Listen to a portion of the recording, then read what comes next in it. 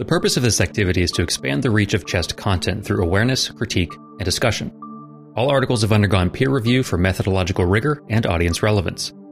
Any views asserted are those of the speakers and are not endorsed by CHEST. Listeners should be aware that speakers' opinions may vary and are advised to read the full corresponding journal articles for complete context. This content should not be used as a basis for medical advice or treatment, nor should it substitute the judgment used by clinicians in the practice of evidence-based medicine.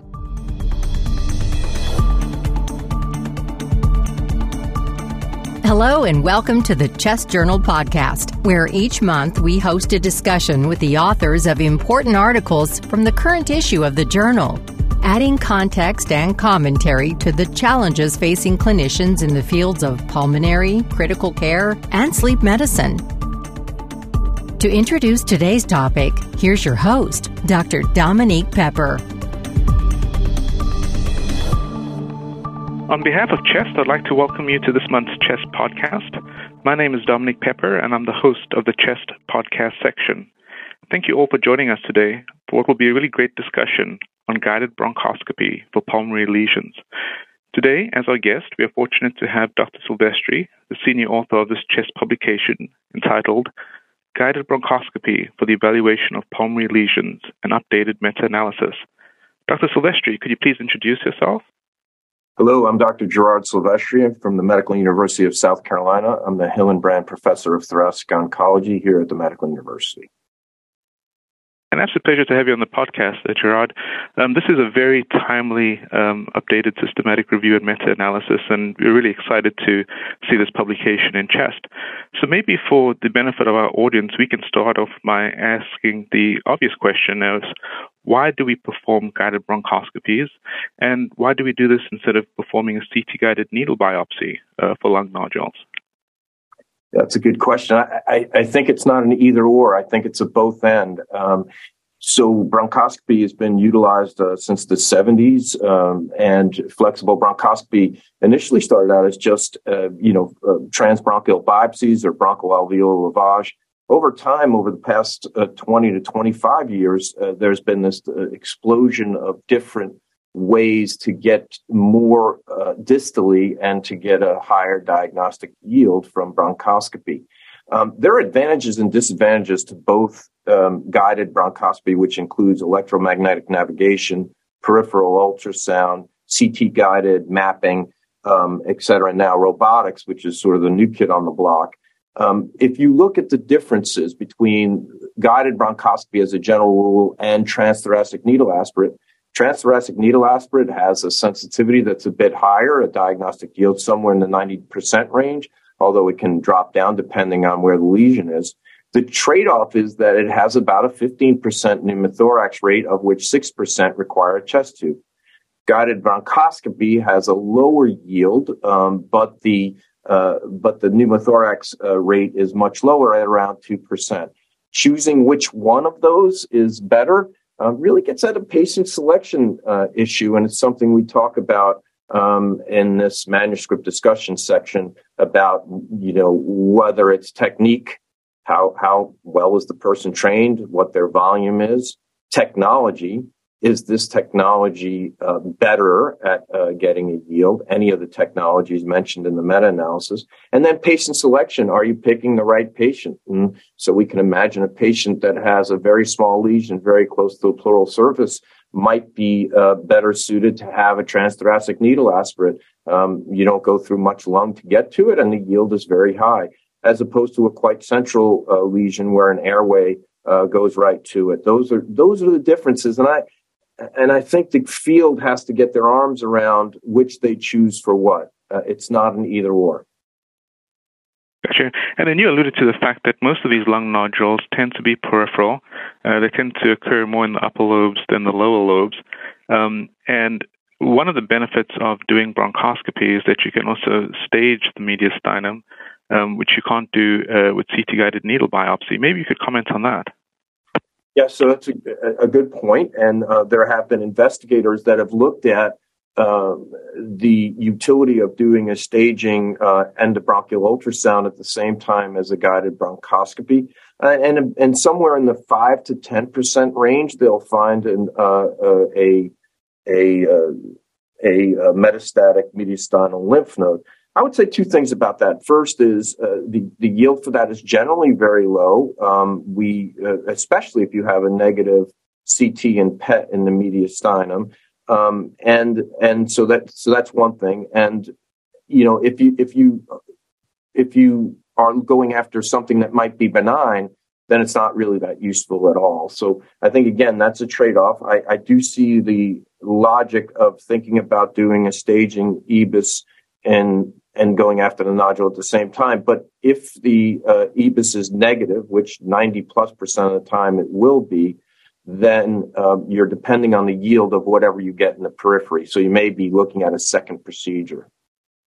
With that background in mind, Dr. Silvestri, why did you perform this systematic review and meta-analysis? There was one done, I think, 10 years ago that your team performed. Why do you think it needed to be updated? Yeah, so the meta-analysis was, started with data from 20 years ago, and so the first 10 years of data was in the books, and we at that time had about 3,000 patients and 39 studies. And then we saw explosion of this technology and increased utilization of the technology over the past 10 years. And so a colleague of mine and I were sitting in the office, and she recommended that we think about updating the meta-analysis, particularly because of the new introduction of robotics, but also because there was just a lot more out there in the literature. And to be fair, we want to be a little bit more rigorous around this meta-analysis to look at the quality of the studies that we use, both in the first one and the second one. So we did the second meta-analysis thinking, okay, we have now 10 more years. So now we're over 2 decades of experience. We've added an additional 13,000 cases. So there were 3,000 or so in the first, now 13,000 or more cases and 87 new studies. And so that was one of the reasons we also went back and looked at the quality of the studies from both the first and the second meta-analysis to see if, quality of studies made a difference. Great. And then maybe before we jump into your methods, you could comment a bit on diagnostic yield, because this seems to be a term that people interpret differently, and there seem to be several definitions. And depending on what definition of diagnostic yield that one uses, one can significantly inflate one's ability to perform these procedures and the success of the procedure. It also seems to depend on background cancer rates in which patients are enrolled into these studies. Gerard? Yeah, yes, this is the absolute new and I think controversy is putting it mildly. I do think that the study published by Vachani and al., which looked at how you define diagnostic yield. And so some people were talking about things like sensitivity of malignancy, which of course would be higher if the prevalence of malignancy in the cohort you're looking at is higher. But that's not really diagnostic yield. And so the strict definition is, actually, let's step back and say, what would you say to a patient 3 days after you get the results of the bronchoscopy? If you say to the patient, I know what this is just sort of a global view of this, right?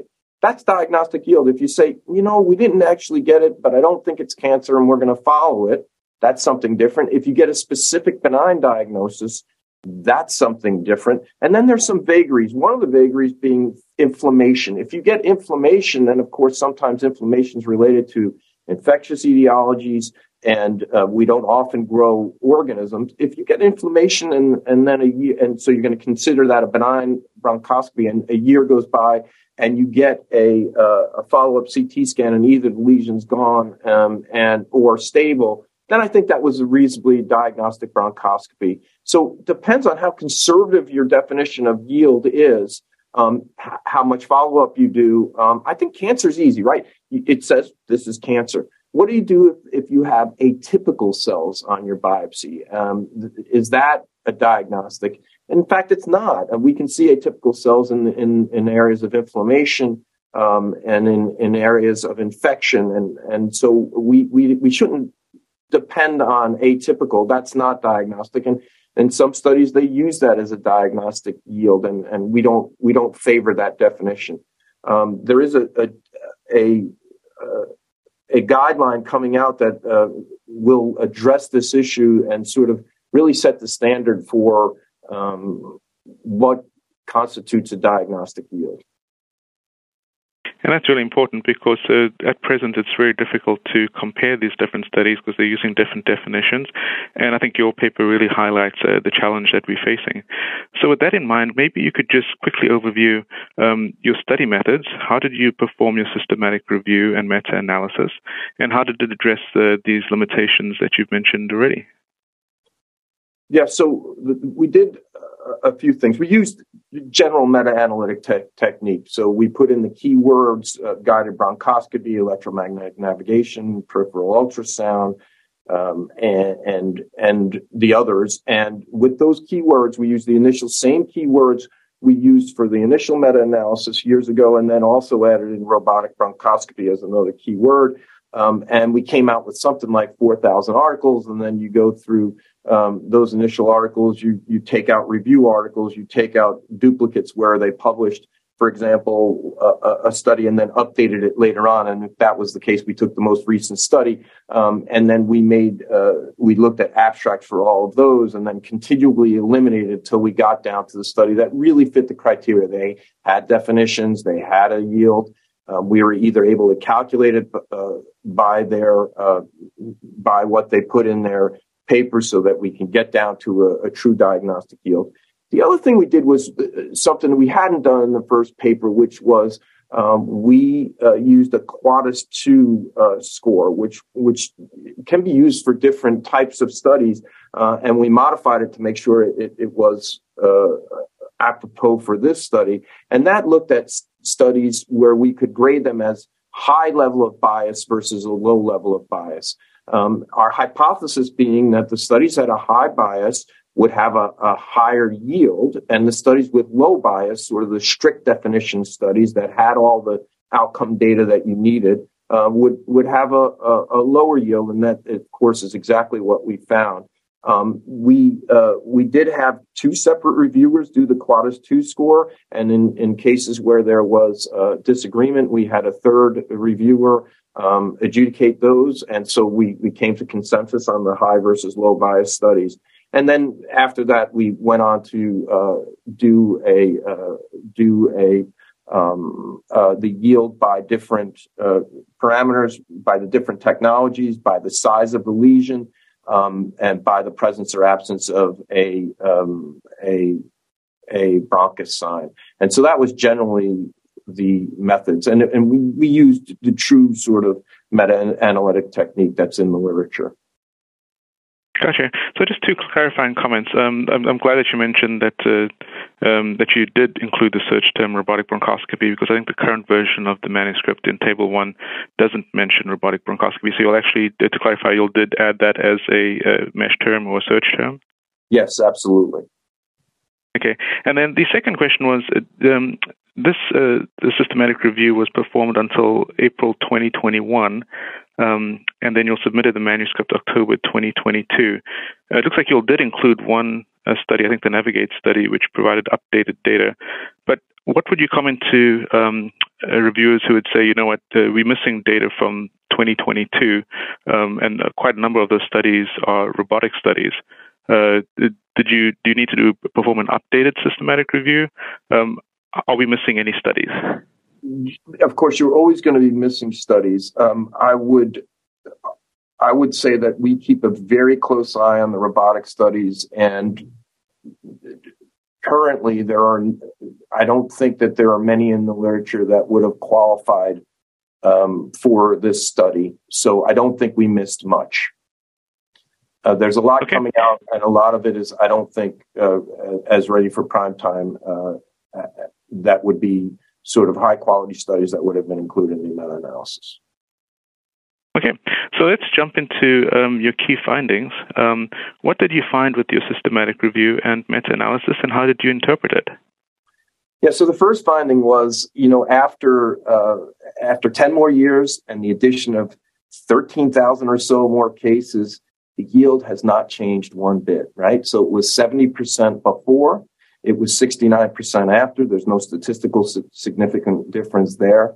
Importantly, it was 65% if you used sort of the low bias studies. And so I wonder if we shouldn't set that as the benchmark for what the yield that can be expected in guided bronchoscopy. And so that, I think, is one of the absolute major findings. You've added thousands and thousands of cases, triple the number of cases, quadruple the number of cases. You've added a significant number of studies, and so 87 new studies. And yet the yield from bronchoscopy over that time hasn't changed. There's no difference in outcome based on the type of technology. And then another two, I think, important points are that the size of the lesion really makes a significant difference. And so what we see is a 20% improvement in diagnostic yield based on size. So it's a 58% yield. 62%, for nodules less than 2 centimeters versus about an 80% yield for nodule size greater than 2 centimeters. And so, and then again, for bronchosign present, it's about a 78% yield, and bronchosign absent, 51% yield. So those two things are very strong predictors of diagnostic yield. And again, I think that would argue later on for how we select patients. So you can imagine something less than 2 centimeters and close to the pleural surface would have a low expected yield from guided bronchoscopy. Yeah, that is pretty concerning, that over the last 20 years, there's been no significant change in the yield, and your study came back at 70%. In your findings or your discussion, you do mention that the robotic bronchoscopy is a pretty new technology, and that you did have a small sample size of, I think, 483 patients. Maybe you could comment on that. Yeah, so we looked at that. Again, it had a slightly higher yield, which may or may not be true with more patients, but statistically, it was no different. I really think that the jury is out on robotic bronchoscopy. It's a newer technology. We are doing it here. We are one of the studies in the meta-analysis, so I do have experience with it. I do think that there is cause for optimism, but I think we need to wait and see. This is a new technology. We've seen this come and go in the past through other technologies. And I do think that there'll be improvements in this technology as well, but I'm just not ready yet to sign off on this. And look, if I was, I would have to basically ignore the fact that for 20 years with multiple different other technologies that were touted as having very high diagnostic yields, when they first came out, we saw them regress to the mean as time went on. If I'm going to believe that data, I have to take pause with this data. Does that mean I'm anti-robot? No. Does that mean I'm fully for the robot? No. It means I'm cautiously optimistic, but I need more data for me to be more definitive about that technology. Yeah, that's very true. We have seen a lot of technologies come out in the past where, as you said, regression to the mean has showed that they haven't been as beneficial as they initially were thought. You presented these findings at the CHEST meeting in 2022, and interestingly enough, there was another abstract presented at the same time by Pierali, who they performed a meta-analysis of robotic bronchoscopy, and they found slightly different results. They included 12 articles of 1,065 patients instead of 480 patients, which you all had, and they had a diagnostic yield of 85% compared to yours of 77%. What would you say is different, or why do you think you'll get different results? Because I don't think the papers that were included in there were strictly defined diagnostic yield. I just think I think the investigators did the best job that they could, but I think if the follow-up for those patients weren't a year and they called them benign because there was inflammation, You can see inflammation on the outside of a cancer. If they were looking at sensitivity for malignancy, the yield would be higher in a high prevalent cancer episode. So I don't discount the meta-analysis. I just think it depends on how you defined yield. And I don't think yield was defined in the same way as in that meta-analysis as it was in ours. Gotcha. And then there are several big studies coming out. There's the for both robotic studies. There's the Precise trial, as well as which is by Intuitive Ion, and then the Target trial by Monarch Auris. And I think each study is going to be recruiting, 365 patients and 1,200 patients respectively. What would you want them to ensure occurs in their publication so that the data is generalizable and accurate and would be meaningful? Yeah, so we're part of the Target trial, and I think what any company, and we need to be agnostic to the company, they have to have strict definitions of what is diagnostic yield, how they calculated that. I think if they present only things like sensitivity and malignancy, that is not serving the clinician very well.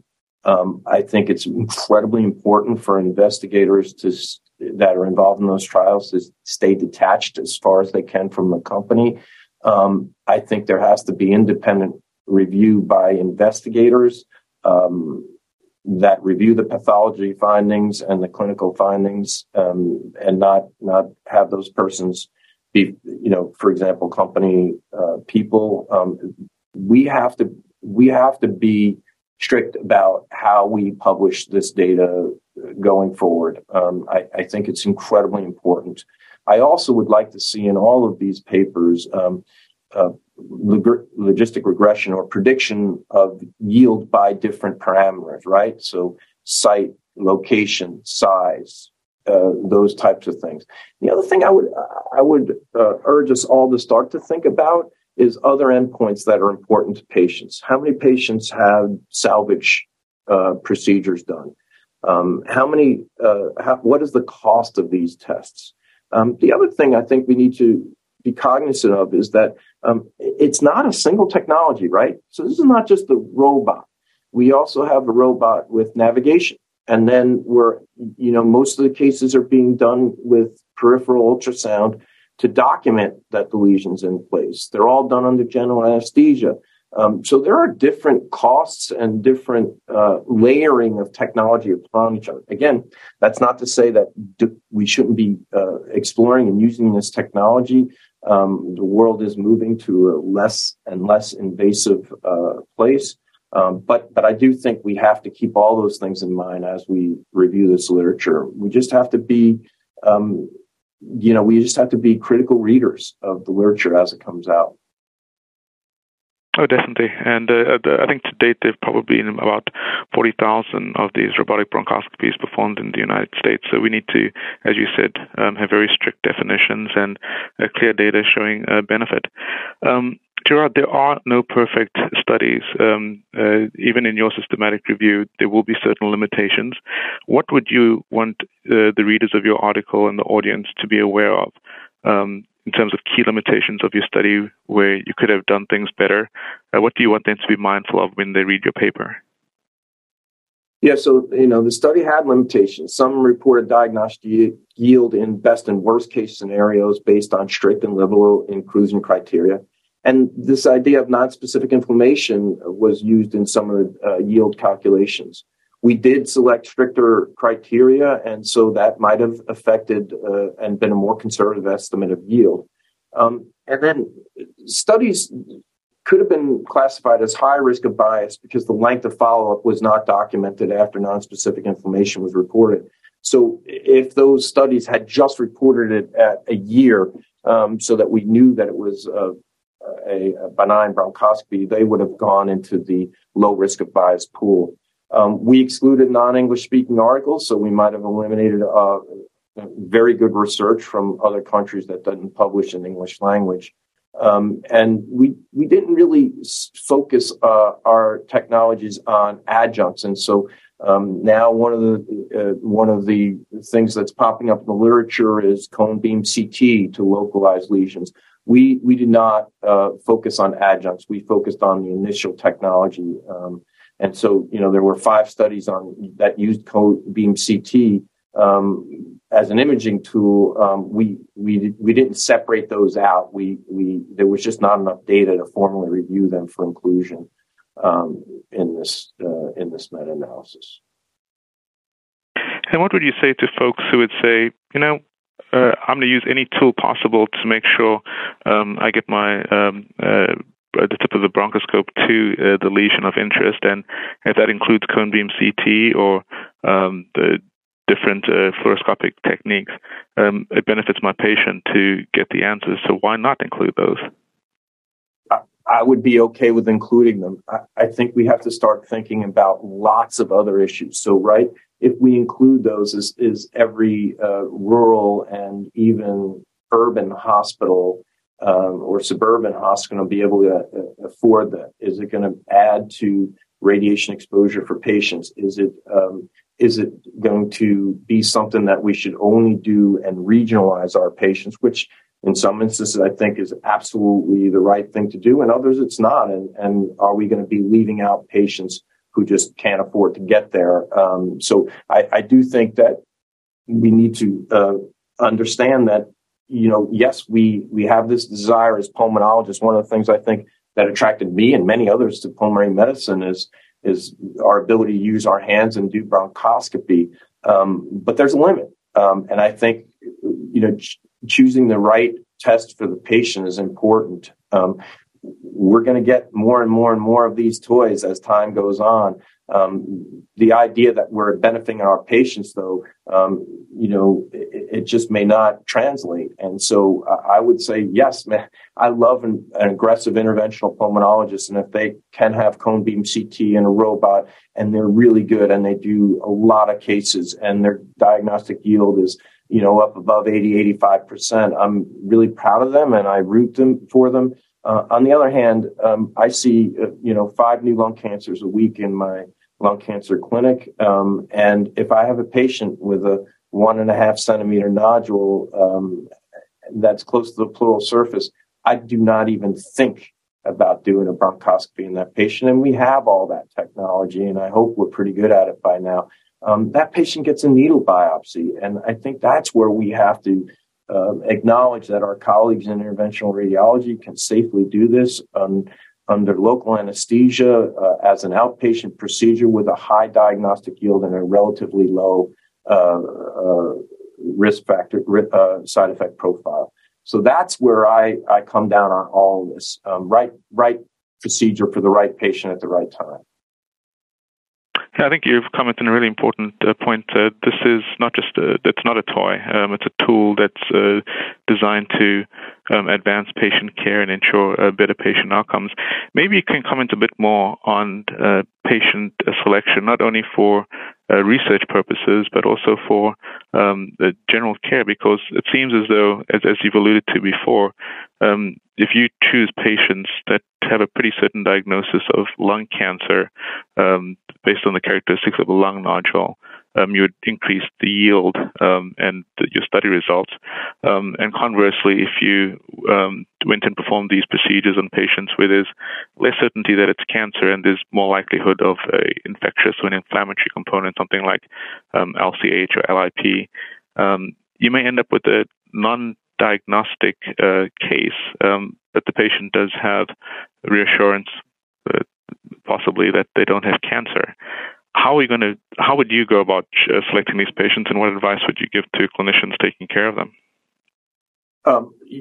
So I think the first thing that you really alluded to is, what is the pretest probability of cancer?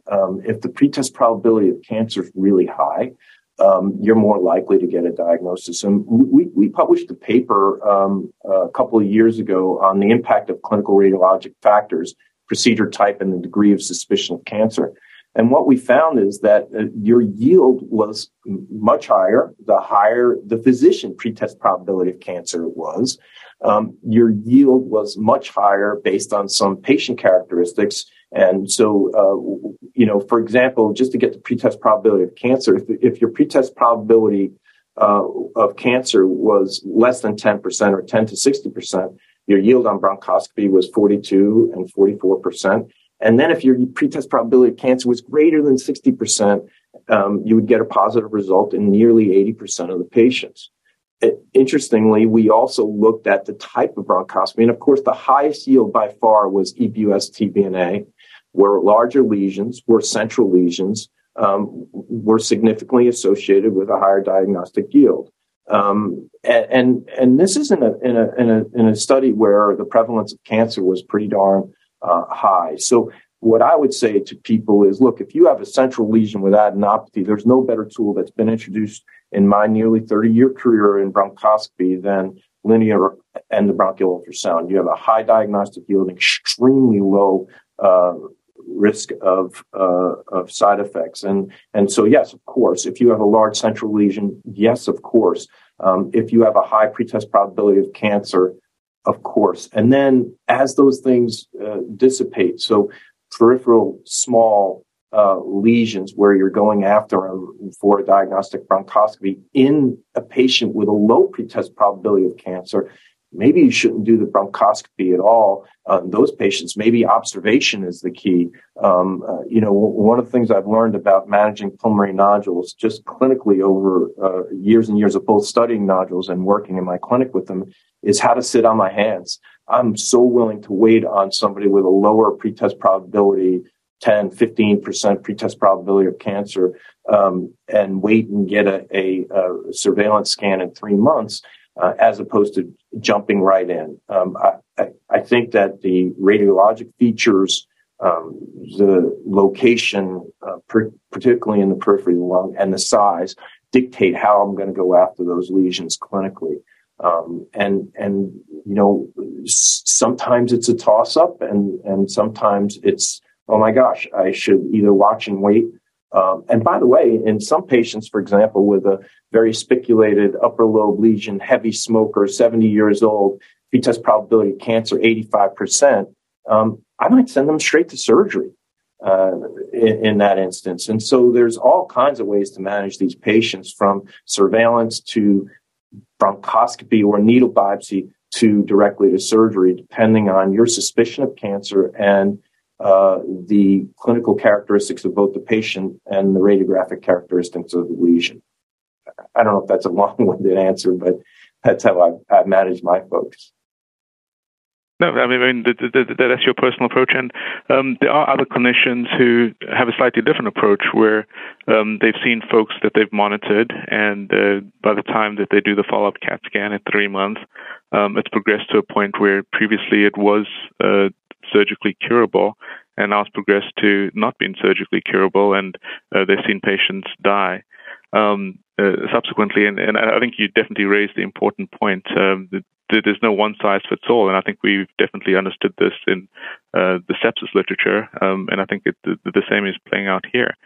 What would you comment to folks who would say, you know what, and we've seen this nationwide, from the time a patient gets a CAT scan until they see their pulmonologist, until they get their biopsy, until they see the oncologist or cardiothoracic surgeon, in some cases that can take up to 3 months, which is obviously unacceptable. And there are some who will send patients to interventional radiology, and if radiology is booked out and patients are waiting for 4 weeks for a diagnostic biopsy, and then they need to get a staging procedure after that, that's contributing to delays in care. Some have said that these new procedures allow you to, within 3 to 4 weeks, and in some cases, they've been able to get a diagnosis and surgery within 2 or 3 days. Are we going too far? Are we going too quickly with this technology in terms of performing these procedures too quickly? Or are we delaying it too long, as happened in the past? What's your response to that? Yes to both. But let me go back, though. I do want to mention your one patient scenario that everyone dreads, which is this idea that doctors waited and then the patients had widely metastatic disease or locally advanced disease from a nodule. Again, I've been doing this almost 30 years and see, 4 to 5 suspicious new lung masses or nodules a week. And in that 30 years, I can count on less than a hand, less than one hand, less than 5 fingers, the times that I've seen in a 3 months CT for a nodule go to something that had hyaluradenopathy, for example. And in those cases, I suspect that disease was present before that. If we know about the volume doubling time of these lesions, so I empathize with that situation. I think it is wildly uncommon. As to your second question, I do think that we really have to make an effort in our clinics, in our areas of practice to move this situation along, right? In either direction. If you're going to choose surveillance, you have a plan, you tell the patient, we're going to look for, you have a very low risk of cancer. We don't want to do anything that might harm you. We're going to get a CT in 3 months and you'll get a visit that same day. You'll have your CT and come right to my clinic afterwards. We'll look at it together. We'll put them up side by side. We already have a plan. If it grows, you'll meet with a thoracic surgeon, or we'll set up a biopsy. If we think there's a high suspicion of malignancy, in our clinic, we have a 5 working day. We'll get in any new highly suspicious lesion to our clinic. And then we try to streamline that care to get them off to the operating room, if that's the case, or to a biopsy. Now, there's no perfect world here, but I do think that you have to have systems in place. And I would say the most important, by far, the most important person in that is a nurse navigator. If you're able to have a nurse navigator in either in a cancer clinic or in your office practice, that can help streamline that. And one of the things that we do on more than a regular basis is that we make sure that if there are key services that are not living up to expectation, like we can't get a PET scan for 3 weeks, no, that's unacceptable. We do 2 things. We call and get the PET for our patient moved up. But then we'd start looking at what the systematic problem with getting a PET scan. Do we need to leave the scan open a little later in the evening? Do we need a second scanner? Is it okay if we send it out to the community for a PET scan? And that just requires communication. I would really leave you with one last thing. In the whole sort of lifespan or spectrum of a cancer episode for a patient, I always used to think that the most stressful time or most anxiety-provoking time for a patient was just before they died of their cancer. And in fact, that's actually not true at all. The most stressful time of a cancer episode for a patient is between they're told you might have cancer and they get their first treatment, because of all the unknowns and all the uncertainty about the diagnostic algorithms and the prognosis. And those patients, I think if you think about your own family members or others that have gone through a cancer episode, you might agree with that is an extremely stressful time, and we try to shorten that time as much as we can. So, yeah, I agree with you. That is a very stressful time, the not knowing, the waiting. But also if you're telling patients, we can get a scan in 3 months, get a scan in 6 months, does that not prolong the waiting? If you're able to sample that and get an answer, does that not shorten the waiting and decrease the stress? Yeah, so I think that, and this is why I think patient preferences are important. The first thing is you're telling them why you're waiting.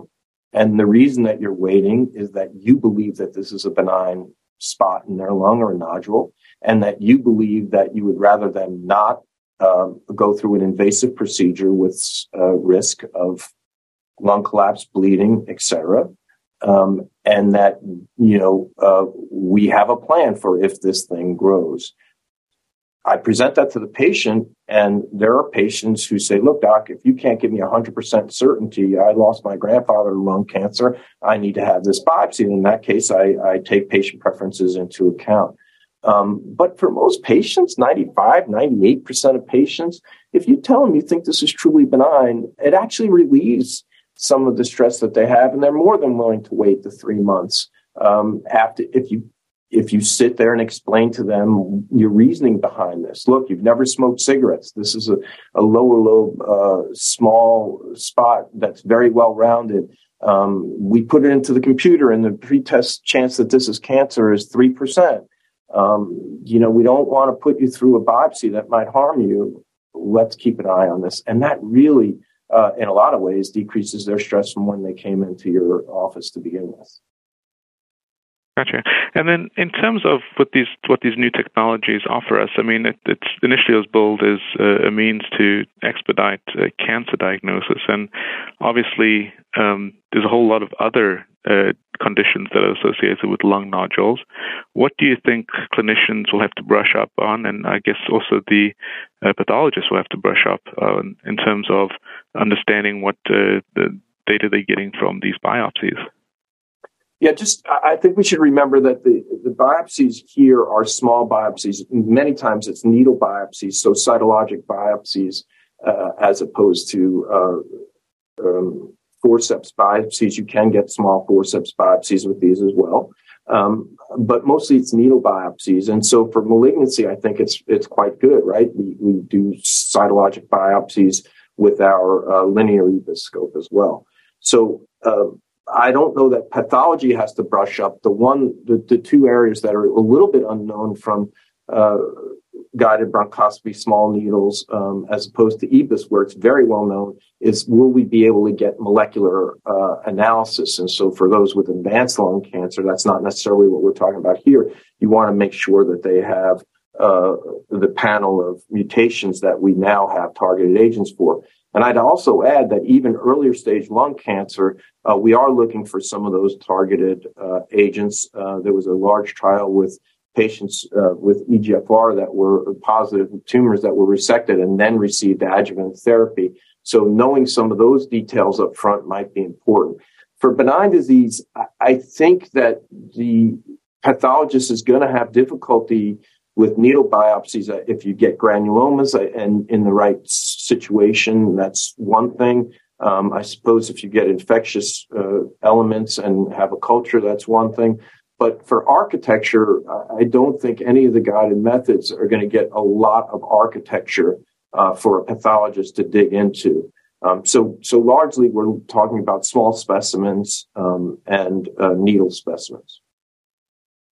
So there was a paper that came out recently that reviewed the different types of biopsies that can be performed with guided bronchoscopies, and they reviewed needle aspirates, forceps biopsies, and cryobiopsies, and they found a significant difference in terms of volume of tissue that was acquired. With needle biopsies, they got 200 microns, with forceps 1,000 microns, almost 5 times that much, and with cryobiopsies, you can get 2,000 microns of tissue, which offers a whole lot more tissue that's available for biopsy. I think it was published in Lung. Is this the way of the future, where getting a bigger sample using small tissue samplers with the cryoprobes or forceps? Maybe that'll answer that question that I think you're posing. Do we have enough tissue to get the answer that we need? And as we've always heard from pathologists, tissue is the issue. If we don't give them enough tissue, they can't make a diagnosis. The answer is yes, and I've seen that study. I think this cryobiopsy is a wildly interesting conceptual model, and there are going to be some studies coming up, a large study looking at cryobiopsy with a guide sheath. The initial studies with cryobiopsy using a fairly sizable probe, you had to have a bronchial blocker in place so that you could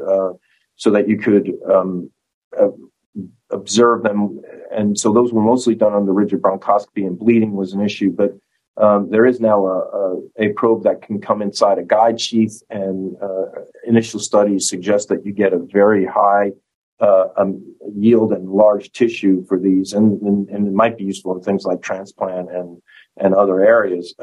I do think that that's worth really keeping an eye on. The other thing I would say, though, about pathology is, look, for the mutational analysis, we're really looking for DNA. And so this idea that we need large volumes of biopsies to look at very, microscopic DNA is a bit ludicrous. And so if you look at the studies that have done 6 or more EBUS passes, you can get 95% yield using next generation sequencing. So that's a different use, but if you're looking for mutational analysis, EBUS with a number of passes will get what you need. I suspect that would work also for guided bronchoscopy. We don't have as much data there as we do have for EBUS, but I think that data will probably come out at some time in the future. So small needle biopsies are just fine for getting enough tissue for analysis for next generation sequencing. I think pathologists have to learn to do more with less, and they are. 50 gene panels, you don't need that much for a 50 gene panel. So I think it depends on what you're looking for. If you need architecture, sure, I think cryo or forceps would be better than a needle. Gotcha.